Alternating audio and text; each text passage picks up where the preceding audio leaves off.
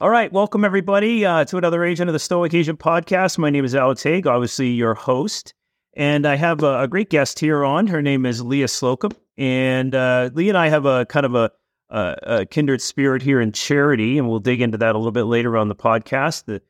Welcome to the podcast, and why don't you tell people a little bit about kind of who you are and what brought you here?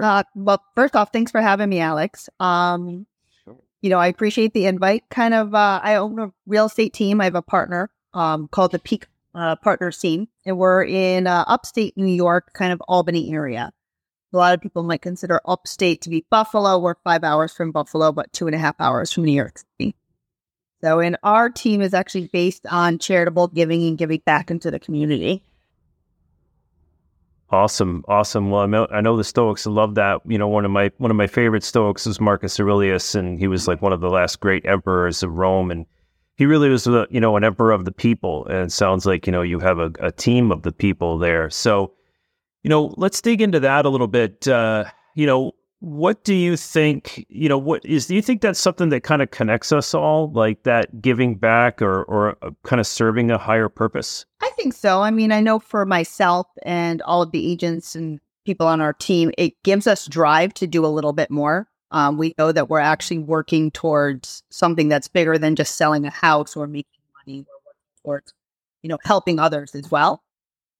It gives a lot of people drive in a business where burnout is very easy, but they can kind of go that extra mile just because they know there's a. Yeah. So what's the I think you give to a couple different organizations, or do you have a specific organization you give? We give to quite a few. We actually have a community give back festival. We have our own 501c3. It's called the Peak Giving Tree, and we're transitioning it into the Capital Region Giving Tree, actually, to cover our whole area. And it's really meant for people it's smaller organizations that need a little lift, or individuals that might need a little lift. We just had a family that had a daughter with Down syndrome, actually, but she also has cancer. So we sent them a check to kind of help with some of that. She's in and out of the hospital, some travel expenses, just ancillary stuff that wasn't deemed. They didn't have to use it in one way or another. It was really just to kind of release some of the burden for the family. So, but I personally sit on the board of Make-A-Wish. I've sat on the board for Leukemia Lymphoma Society, as well as our place organization that I'm a member of. I sit on there. It's called Giving Place. Awesome.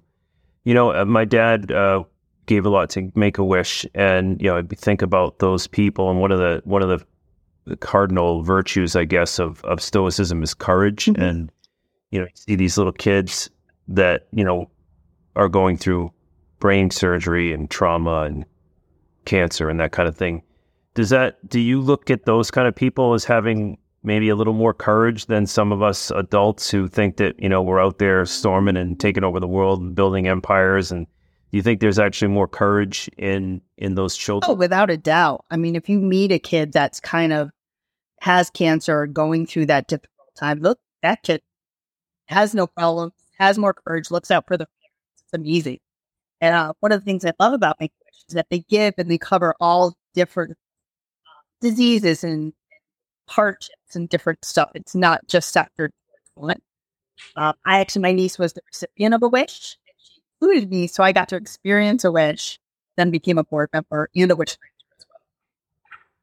Cool. What did you guys do? We went to Disney. So she called it Mickey World, and did the whole Disney experience. It was quite interesting, but the place that you stay in Disney, I don't know if you're familiar with Give Kids the World in Florida. No. It's actually its own compound. It's meant just for kids really that have disabilities or illnesses. Every day is a different holiday. Christmas or Halloween or something. They have free rides. They stay at this little townhouse every day. Little drop off like gifts for the kids. So when we come back from the park, they have all kinds of stuff. Pretty cool. It's all based on volunteers that way. Awesome. Yeah. Do you find, I find a lot of, I don't know if I would call it wisdom. It's almost something, seemingly higher than that.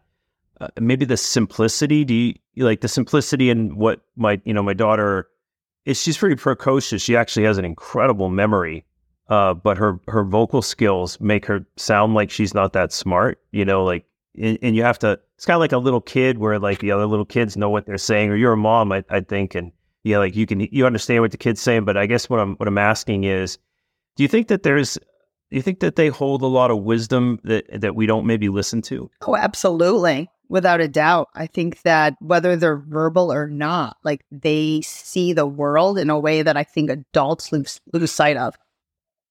We always say, I love to like view the world, the eyes of my child. But I think as we get older, we get so zero-minded that we miss that big wonder. It makes kids so much wiser. Yeah.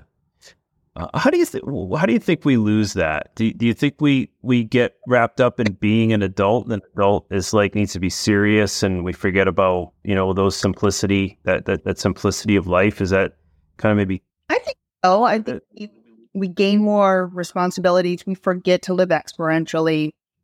We look at kind of work and building, and we're trying to keep up with the Joneses, that we forget what life is all about and kind of living that. It just comes with and then I do believe reach a certain point, you start to regress and say, okay, oh my gosh, my life is almost over. I need to start doing some crazy things. Yeah, I think you're spot on there. I know. I've always been a pretty serious person. I used to think that Stoic was without emotion, and then what I found as I dug more into the philosophy is that really it's seeing our emotion. I mean, I think that, my daughter, she lives so much in the moment. She's not worried about her emotion. She just is there. You think there's something in that where like, there's almost a wisdom in being connected to your emotions? Oh, absolutely. I mean, I always say like, we're always worried about what other people think, what other people perceive us to be, that we, kind of lose sight of ourselves. And I think that is one of the things you mentioned, your daughter, like she just doesn't have fear. She just sees the world in a different way. To me, being in touch with your emotions and being able to understand that is high level. Yeah. I think that there's some wisdom in, Marcus wrote Meditations. Well, he didn't actually write the book. It was a journal to himself. And I kind of think of part of wisdom is seeing our thoughts. Like, like if you go, well, I'm thinking this, it's like, well, who's looking at that thought? And that's really who you are. You think there's some wisdom in that, in being able to see our thoughts and kind of helping us understand how our thoughts affect our emotions, and like, oh, the neighbors are doing this, they got the new car or whatever, and so I feel lesser. Like the thought creates that emotion of, disturbance in us. Oh, yeah, definitely. I mean, I think just the keeping up with the Joneses makes you feel, if you're able to step back and say, oh my gosh, okay, that's great that they got that car and I'm happy for those people, but I don't need this. I've got this, and that to kind of try feel a little bit higher. Same thing with giving too. I mean, a lot of people, some people give for notoriety and some people give just to give. There's different levels of how you give back, and being able to kind of look at it and say, this is why we do it. Yeah. We were talking a little bit off air here, and I know we had a little bit of a time crunch. It's so cool you have shift gears. It's kind of completely different subject, but I was thinking about, as you were talking about it, temperance, and that's one of the other tenets in temperance is balance. And it seems extreme with that new agent. You have your new agents come in and they do 1,000 dials in a day, and that seems extreme. Mm-hmm. But do you think that by doing that, and I know we were talking about this, so I know we're on the same wavelength, but I kind of going a little bit further with it. When you do something extreme, does that like open up what that balance is? It's like the balance isn't, oh, well, I made 50 calls yesterday, and if I make 25 today, at least I made 50. Like, when they make that 1,000, does it like expand? Does it expand them? Oh, without a doubt, because then, they know they're supposed to make 100 calls a day or 250 calls a day. That's nothing after they've done 1,000 dials. It also expands their mind where, it's an achievement that most agents never do. Like 1,000 calls in one day and talking to people is a big deal. Especially for a brand new agent who's never sold a house or talked to somebody about real estate. But it gives them a level of confidence. It also gets them used to being on them. They don't have a choice. They move on to the next one. So they suddenly don't care about what other people think when they're giving calls. They just know their focus is building their business. That's awesome. Great leadership. How do you enroll them in that? I mean, actually, I guess maybe I'll ask you in a different way. You have somebody sitting right by their side, kind of. You have the group, and they're cheering them on, and you cater the lunch. Are they like sucking down Red Bulls at that? Like, what are they doing? Yeah, actually, we currently have agents that have been with our team that are doing another 1,000 dials. So I think yesterday, Dale, she's an awesome woman who also holds down another job as an interior designer, but she did her 1,000 dials. She had cans of Pringles and, some gummy bears. She goes, I might gain 20 pounds after doing this, but I'm going to get these dials. And I give her credit because halfway through our office, actually, the internet went down and she was on call 796. So we basically said, hey, Dale, we'll give you the 1,000. You're fine. She said no. She went home and she finished her dials. And our director of operations, Josh Payton, who is kind of the mastermind behind a lot of this, hopped on Zoom with her and cheered her on when she was in the office, finished 12,000 dials. Wow. Yeah.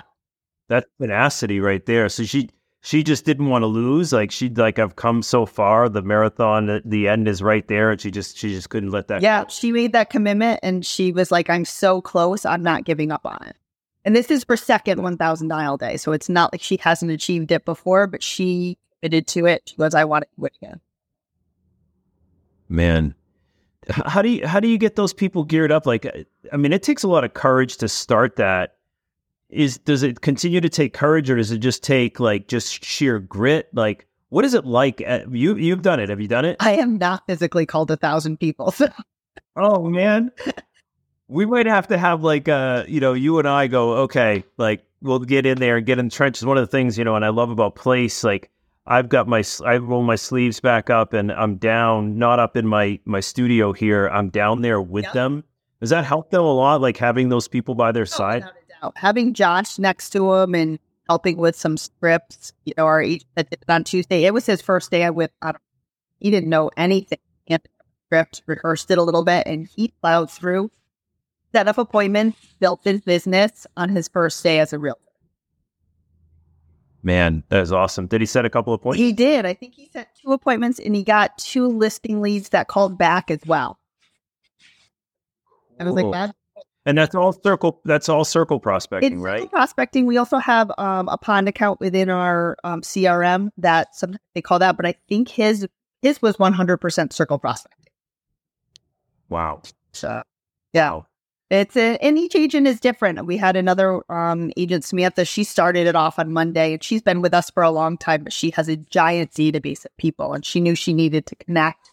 She's actually doing a fundraiser for people for missionaries. She coincided that. She just plowed her database. Awesome. Well, I might be sending something through on Messenger and challenging you and saying, all right, we're going to do this. We can't ask them to do it if we're not going to. Exactly. I will totally do it with you.